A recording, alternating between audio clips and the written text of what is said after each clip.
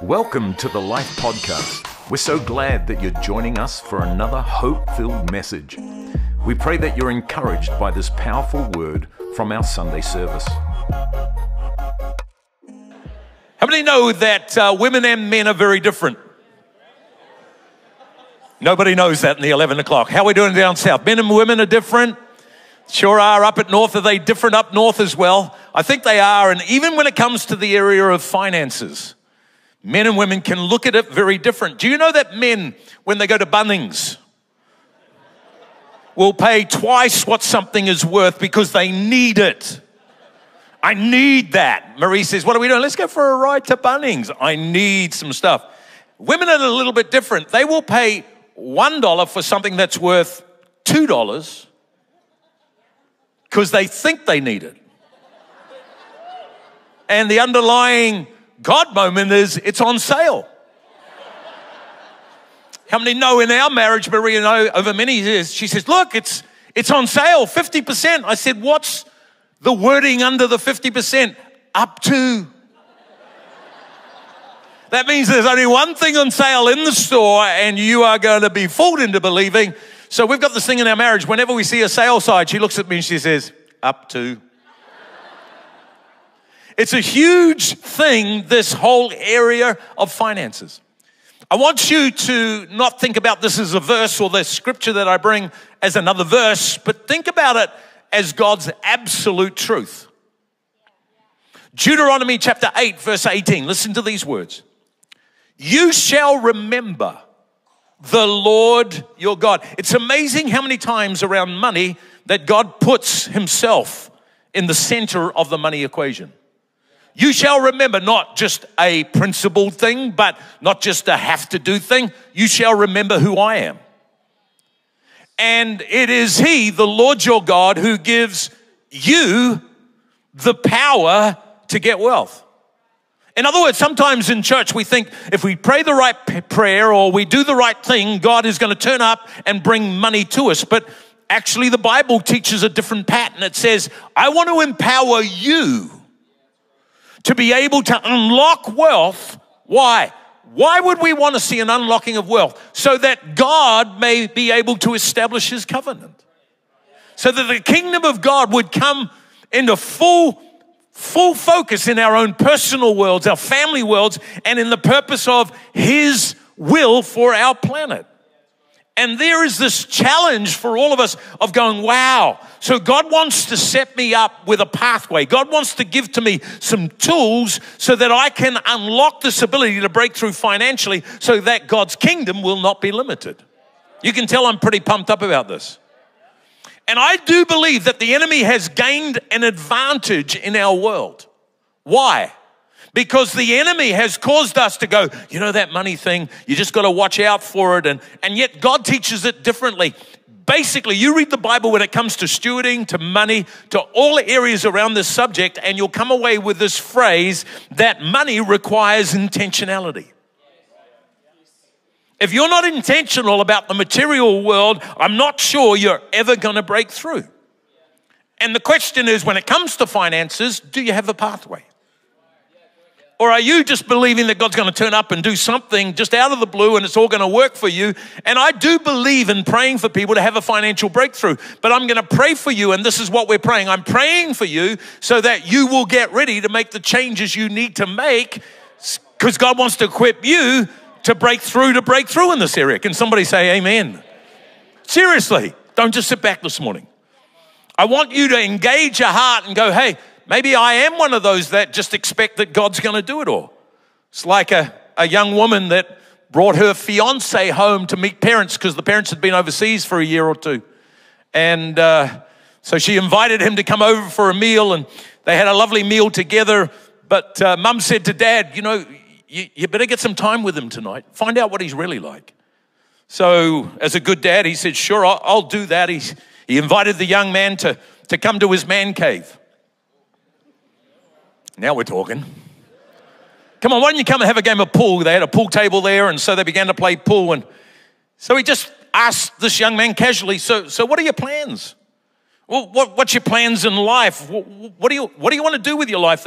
The young man responded, he says, well, you know what? I'm not sure, but I do want to make a difference in the world. I want to make sure that we would see poverty drop down. Dad said to him, well, that's pretty amazing. It's kind of like, yeah, I'm impressed that that's your heart to do. He said, so how are you going to fund that? Young man responded, well, God will provide. And as the night unfolded, what about my daughter? You're obviously engaged now, and she talked to us about that before you did get engaged while we were overseas, but I noticed she doesn't have a ring. You're going to get her a ring? You're eventually going to get married? How are you going to provide for her? The man responded, well, you don't have to worry, sir, honestly.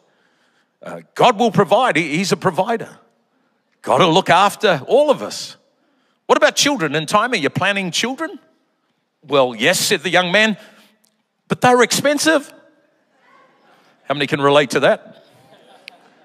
Well, so God loves the kids, and I know that God will provide. Later on that night, his wife asked him, well, how'd you go with him? What's he like behind the scenes? The father said, well, he's a great young man. He's got lots of dreams, and he's got some great outlooks on what he would like to do with his life, but he has no money. I think he thinks I'm God. If we're really serious, money doesn't grow on trees, but it comes from somebody's pockets. And as a parent, you'll know that that's true. And so, as I said, week one, we looked at some of the misunderstandings, wrong concepts around money that the Bible causes us to see differently. Second week, I began to talk about how financial freedom requires principled faith. This whole thought that money does require intentionality. If it is one of the big three, why is it then, as I said before, we don't have accountability? When was the last time you talked to somebody you trusted about your financial world and how you're living with money? No, we just keep it, it's the too hard basket. We keep it hidden, but God doesn't deal with that. In fact, every major life challenge has somewhat to do with money. You might say, well, this isn't a series for me because I got lots of money. No, it's not about having lots of money. The question is, has money got you or have you got it? Because you can have a whole lot but be very empty, and God says, hey, I want to bless you in a way that you live a different understanding. This whole thought that we are all called to live a life where financial freedom operates on a principled faith pathway. And we saw last week how who we position first gains the control. Is it God or is it mammon? God takes us on a journey of saying, this is one of the things that all of us need to look at. And so there are 4 components of living or creating this pathway to financial freedom that I've come across, and Marie and I have embraced, and we've taught people for years around these thoughts. The first one is we've seen as stewarding. The second one is seeding. The third one is sowing. And the fourth one is spending. We're going to wrap up the series in a couple of weeks' time where we're going to talk about spending wisely. How do we deal with where we're at and the income we receive on an everyday basis? As we saw last week, we position God's sovereign with our stewarding. The first aspect is honoring God with what is His. No Christian gives a tithe. A tithe is the first tenth. No, it's a returning, it's an entrustment, and we get to choose who and what is in the place of authority over our financial world. When we bring the first tenth of our increase, God says, you are inviting me to stand over that increase, protect it, and multiply it. When you don't honor me, mammon is waiting for an opportunity over that increase to begin to lord it over you. And as I said, it's not giving, it's returning. Money determines the resident authority. So sometimes we struggle, and you might have great gift and you can build a lot of money. The thing is, who or what is controlling you? Because you think once I get money, I'll get freedom. The Bible teaches it the opposite. With money comes a decision of who's in authority over that. So you can have more money and end up more empty because mammon is now controlling you. You are serving it. It is not free to serve you. Literally, who are we positioning in the driver's seat? So our tithing is the positioning of first, of lordship, and it is something that comes out of us. It's a sovereignty decision. We saw last week it's a priority decision, and also it's a security decision. Malachi 3, God says there's one thing, only thing God asks in the whole Bible for us to test him and prove him in is what? Returning what belongs to him. Prove me now if I will not, here it is, open the windows of heaven, pour you out such a blessing. Not only that, I can stand and say, devil, you can't touch that. I'm in a place where you have asked me to stay Lord in your financial world, not just your salvation world. And so I can stand and say, devil, you can't have your way over this life. Positioning, returning, and proving that God is in it. Today I want to go into the next two components. So there is the stewarding, but there is also then seeding and saving. One of these I was never taught in church, and so I understood the power of generosity. I understood of returning what belonged to God, but I didn't understand what it was to seed and to see God take us to a new level. As I said, tithing is not giving, seeding is giving. It's investing. And so when you go back to Malachi 3:8, will a human being, a man, rob God? Not take from God, but rob God from releasing his purpose through them. I want to make you free in this area. Yet you've robbed me from the opportunity to do that. In what way have we robbed you? In not returning what belongs to me, and secondly, not sowing, which multiplies a harvest. How much over the last year have you sown for a harvest? How much have you invested beyond yourself? There is a sowing for us to grow. There's a sowing that's bigger than what we ever imagined. Years ago, I was reading after the world restarted at the time of Noah. God flooded the earth because of wickedness, and Noah and his household were saved. And the very first statement that God brings to Noah, we find in Genesis 8, verse 22. And you've got to get this, because this is a restart. God says, as long as the earth remains, as long as the earth, in 2021, as long as the earth remains, there will be these four things: seed time and harvest. There will be cold and heat. There will be winter and summer. There will be day and night. These will not stop. Irrevocable laws. When I sat and read that, I thought, wow, if you were starting something, you would say, how are we going to build from scratch? And God says, here's how you do it. If you sow, you'll create a harvest. This divine law, this irrevocable law, it's amazing. If you were to get that, if I were to get that today, we would stop blaming everybody else. We would stop being dominated by our past, because whatever we've gone through, we could change that. Some people, even Christian, how many know, don't point to anyone, but how many have ever met a negative Christian? It's kind of like, well, my life sucks and I always feel down. Yeah, but listen to the seed that's coming out of your mouth. If you stay negative, you're going to create a negative tomorrow. As I often say on Sunday, if you respond to the ministry of the word, you'll get a better preacher.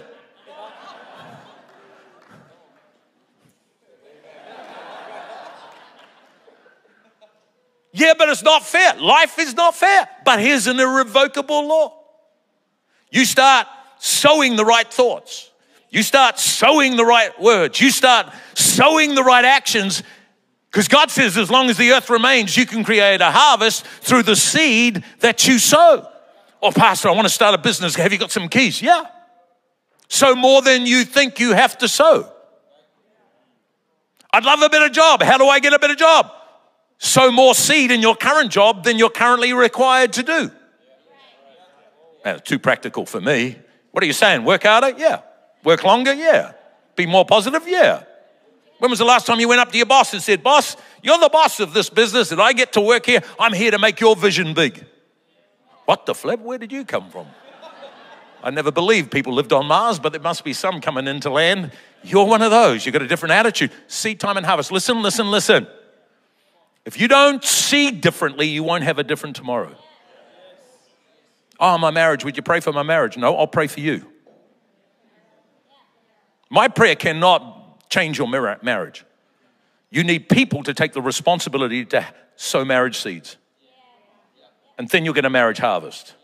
Yeah, it's all right for you, you just married right. No, Marie did.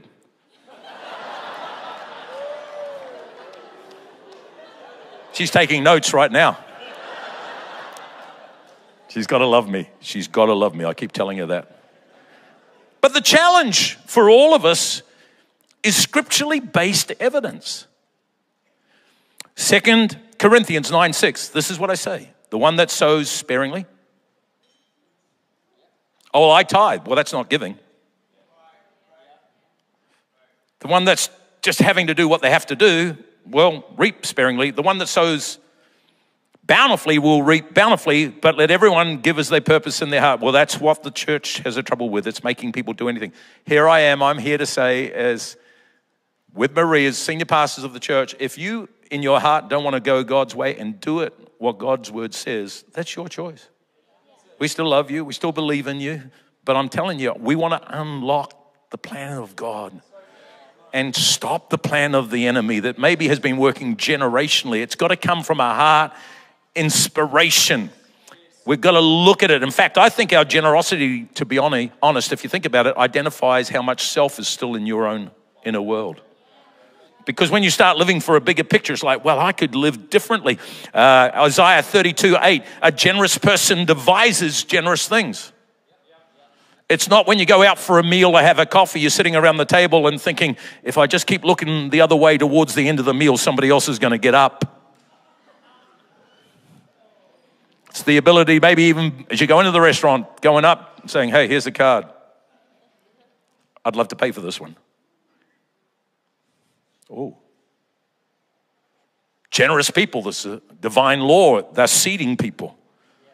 As I said, your work ethic, you want a pathway to see increase where you're working? Seed more than others. In fact, our tomorrow is always a reflection of our today response. Something doesn't happen just because you ask God to do it. God says, I want to empower you now to get to a place where you're blessed to be a blessing. You know, there's always stuff that's new in the Bible. I started reading again, John 4:35. Basically, Jesus is talking and he says to the disciples, stop thinking that harvest is only always going to come later on. There are not 4 months and then will come a harvest, but actually right now the fields are white unto harvest. And we read that about people being ready for Christ. But verse 36, we don't often read on. It says, so he who reaps receives wages and gathers fruit for eternal life. Then it says that both the one who sows and the one who reaps may rejoice together. For in the saying is true. One sows and another reaps. So I, in this situation, have sent you to reap that for which you have not labored. Others have labored. So in other words, sowing is so important in the kingdom mindset because there are people around us that don't understand the principle and are not sowing for a harvest, but we can sow on their behalf. We can be the joy bringer. We can be the positive spark in a work environment. We can be the one that tangibly, when somebody can't break financially, we as a church are passionate about reaching needy people in our society. And they haven't been able to find a way so that they can have food and clothing and warmth and believe that they could be educated. We go, well, you know what? We'll invest. We'll sow into that so that you have never heard that it can change. We know it can change, so we're going to seed and you're going to enjoy our harvest. And I've always heard seeding and harvest in this breath.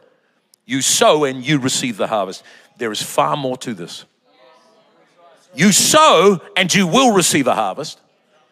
But you also sow and other people will receive a harvest.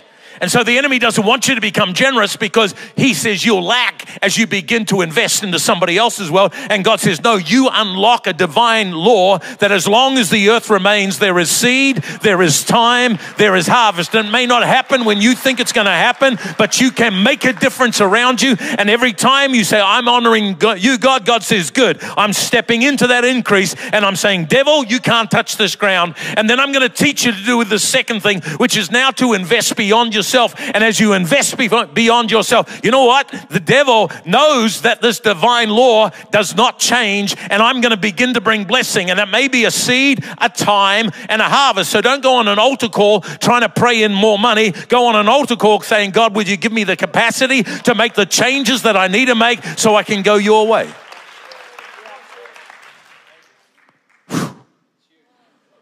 Everyone go.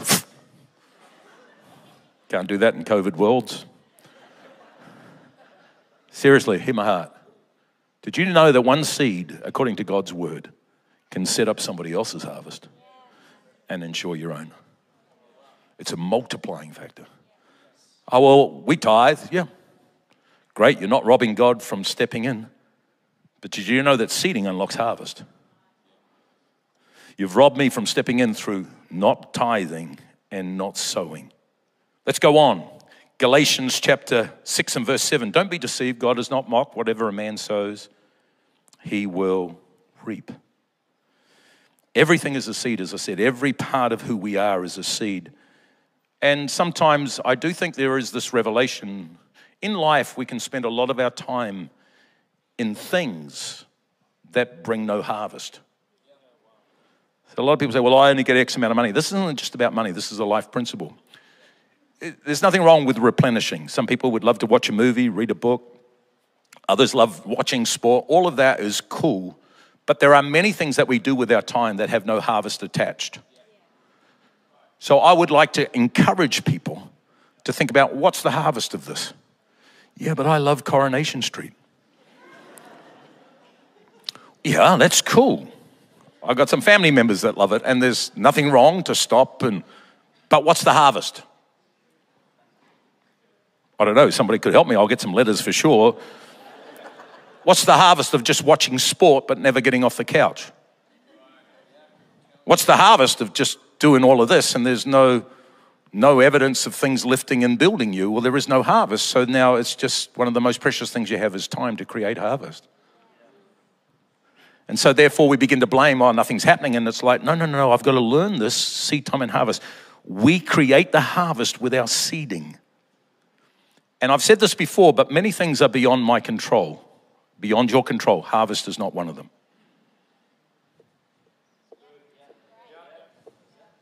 It's not one of them. I'd love to teach today, but just for sake of time, I won't. Matthew 13 talks about a sower went to sow, so they heard the message and said, hey, I need to become a sower, an investor. I'm going to invest seed. But some of that seed falls on the wayside. And on the wayside, the birds come and take it, so it never can fulfill its purpose. It's life being spent for things that have no return. And the birds take it. Others fall on stony ground. We're trying to change something that doesn't want to change, and there is no depth of earth. So again, it can't build a root system because there is no earth. And then the sun comes, scorches, and withers it. There are other parts of our life that we sow in amongst thorns. We're here to help everybody, but we're not here to engage every environment. There are certain thorny environments of thinking and what is not right that finally comes, it says, and it strangles the seed. And then it says, but then some seed is sown in good ground, and that good ground produces 160, 30. The Bible doesn't say 30, 60, 100. It says literally 100, 60, 30. Like God's intention is for you not to gain 100%, but 100 times. Somebody should get excited. 100 times. And then if not that, 60 times. If not that, 30 times. Good ground is going to have a multiplying impact over the seed. So these thoughts of, yes, we position God's sovereignty with our stewarding. We create a harvest with our seeding. The third category is saving. That literally we release future generations with our saving. Intentional saving, not saving for a car, not saving for a holiday, not even saving for our retirement, but there is a saving that God wants us to embrace that is going to unlock the generations that follow us. That's why it's seed, it's time, it's harvest. And the church hasn't thought long term. We just thought, well, I'm struggling, so the next generation can struggle. My dad came to New Zealand. I think he was 21 years of age. As I understand it, he had $25 in his pocket. He had 6 weeks on a boat. He left his family to start a new life on his own in New Zealand. He's in New Zealand. He sees this pretty girl walking across the road. She's in the meeting this morning. She's still pretty. Her name is Nelcha Katarina de Jong. She had 8 children. Fine specimens they were. He whistled at her. She invited him over, and that's where the story began. I said to Dad later in life, I said, Dad, tell me how it all began. He told me all of that. And this is what he said to me, son. He said, I started with nothing. It's been good for me. I've learned a lot. And that's really how life works, and you need to do that. Even though it sounds good, it's completely anti-scripture. He was a good man, but he didn't understand what I understand today. God builds line upon line, generation upon generation. God is wanting to teach us that it's time for us to attack debt, get out of destructive debt, and begin to build into our home, which has an appreciating asset, and to put money aside for the generations that follow us. And before you argue with it, read the book, have a listen to other stuff that is based in God's word. But I know for me, I was taught certain things and certain things we didn't have an understanding about. And so 15 years of marriage, as we said, we were in a place where it's like we were taught to honor God with the first 10th, did that since I was a little boy, and then to bring our generosity, to bring seed for harvest. And there was always need, so more seed, more seed. I was happy to do it. But I said to Marie, 15 years married, we can never get a home. And it's like God says, come back and read the Bible again. Galatians 6:7, do not be deceived. Don't drift. God is not mocked. Whatever a man sows, woman sows, that they need to reap. That they also may reap. A farmer knows the reaping is more costly than the sowing. But they go and they get the seed and they pay the bills, and then they put seed aside for the next year, and then they build with some of the wonder of what they have had, and they begin to think generationally. Even though the soil may need to rest for this year, we're going to build for the following year, and we're going to build for what's ahead of us. And in the church, we just build for our now. See, saving is our generational investment plan. It's what God is wanting us to do. And so we had embraced the law of sowing, but not the law of reaping. So back then, as I said, 15 years into our marriage, it's like, wow, so we're going to change this up then. We've got to do something different. That's going to be huge. People, again, as I said earlier on, people say, well, money doesn't grow on trees. It does grow on generational trees. God is wanting all of us to think about our children and our children's children and begin to turn our thinking around, that all of us can unlock and produce a foundation for others to stand on. Proverbs 13:22, a good person. Everyone say a good person. A good spouse, a good grandee. What do? They leave an inheritance for their children's children. And when they get a foundation of that inheritance, they realize also the wealth of the sinners stored up for the righteous. It's kind of like, wow, there's something there. There needs Marie. We need to think about a generational investment plan, if that's the Bible, if that's what the Bible says. And it's kind of like this thought of going, wow, that means we should be doing something for our kids and our grandkids, and yet we can't even get a home. So then we began to go, well, what does the Bible say further on in that chapter, the next verse? Much food is in the fallow ground of the poor. So don't give up. You might look at your hand and go, there's very little in it. But in that soil, there's so much food, but for lack of justice. The word justice is divine order. The word justice literally is ordinance, which takes us back to Malachi 3. And God is saying, man, you can do it your way or you can come my way. But you can literally discover a whole lot more food than you realize was there if you steward, if you seed, and if you begin to save. We're going to talk about in the last one, don't go into bad debt. If you've got a credit card and you can't pay it off monthly, you are doing the wrong thing. If you are getting credit for depreciating asset, it's going to rob God's plan for your future. Wow, it is getting quiet in here. Is all debt bad? I don't believe so. There is good debt, there is bad debt.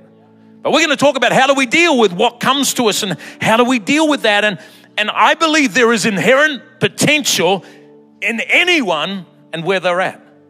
God is looking at that and says, but you need to do it. So for Marie and I, we began to think, okay, well, how would that look for our grandkids? So we talked about it and said, why don't we start doing something that has never been in our family history? Okay, what would we do? Why don't we take a percentage of what we get when we're paid and start an account for each of the grandkids? Anybody wish they were our grandkids? Wasn't a whole lot, but let's start somewhere. That's been happening for years now. In fact, since the day they were born, every year they get a certain amount. Ruby, who's 8, doesn't know about it, but that's no longer an account in the bank because you get no money for it. It's in an investment portfolio on a growth, because there's a long time. When she gets married or turns 25, she's going to discover that Mimi and Papa were building a foundation for her future. And she is going to be able to go, wow, what's that for? It's not for a wedding ring. Get a better man than the one we talked about earlier. It's not to pay for your debts. It's not, no. This is to go into your house. Here's the caveat. You get this money on the condition that once you've used it for your home, an appreciating asset, it's going to go on to the next generation. And principally, you're going to add to it because you understand you have a responsibility. Wow. And in one generation, maybe 2, if you're in deep poverty or have big debt, your grandchildren can walk into a world where they won't spend their whole lives trying to pay for a house. They'll be working according to the design of God for their lives to make a difference in the world in which they are. And they'll become generous people. There'll be people that have so much more. You see, true legacy involves a multi-generational echo. And let me say it as I bring this to kind of the end of today. Did you know that I had to learn God didn't want me to give all of my money away? He doesn't want that. There are times in your life where maybe he'll say, for you, I want you to do something huge, but you know it's God. When you don't have this, thus saith the Lord on your life, you live principle. So you say, well, how would that principle look? If we go to the screen, we're looking at how the 4 aspects of what we're talking about, stewarding, seeding, saving, and spending, work together. It is my belief, and I think I can teach that from the Bible, that we don't tithe on our net, we tithe on our gross. It's because God is first. And then tax, we pay our tax because we get benefit from the land we live in. It's like, I have to pay tax. No, that's providing you with roadways. It's providing, yeah, but I don't agree with the tax laws. Well, go to another country that you do like. All of us don't like everything that goes on, but then there's a line between honoring God first, paying the tax. And by the way, the scribes and the Pharisees wanted to trip Jesus up, and they said, so, you're talking about we should live this new kingdom, not the Roman Empire. Well, then who do we serve with our money? Is it God or is it Caesar? You know what Jesus did? Give me a coin. Whose inscription is on the coin? Oh, that's Caesar. This is what Jesus said. Render to Caesar the things that are Caesar's. Render to God the things that are God's. Then there comes this line which leaves you with your disposable income. And so you look at, okay, so our disposable income after tax and honoring God, bringing his tithe into his house, that's what he asked us to do, is seeding, saving, and spending. We'll talk about spending as we wrap up the series, but seeding and saving, let's put the percentages up. I would encourage you to start somewhere. If God says the first 10th belongs to him, then honor him. Then start maybe with your disposable income. You got 100% of disposable income, seed 2%. Put it into an account, put it into an envelope, start something, and then you can use it where you feel like you want to invest into someone else and create a harvest for them. I want to teach our church as we go forward. Most of us should not be, again, promising God in the next 12 months we're going to do something for a special project. We're going to go to our seeding and have ready something that we can bring to God.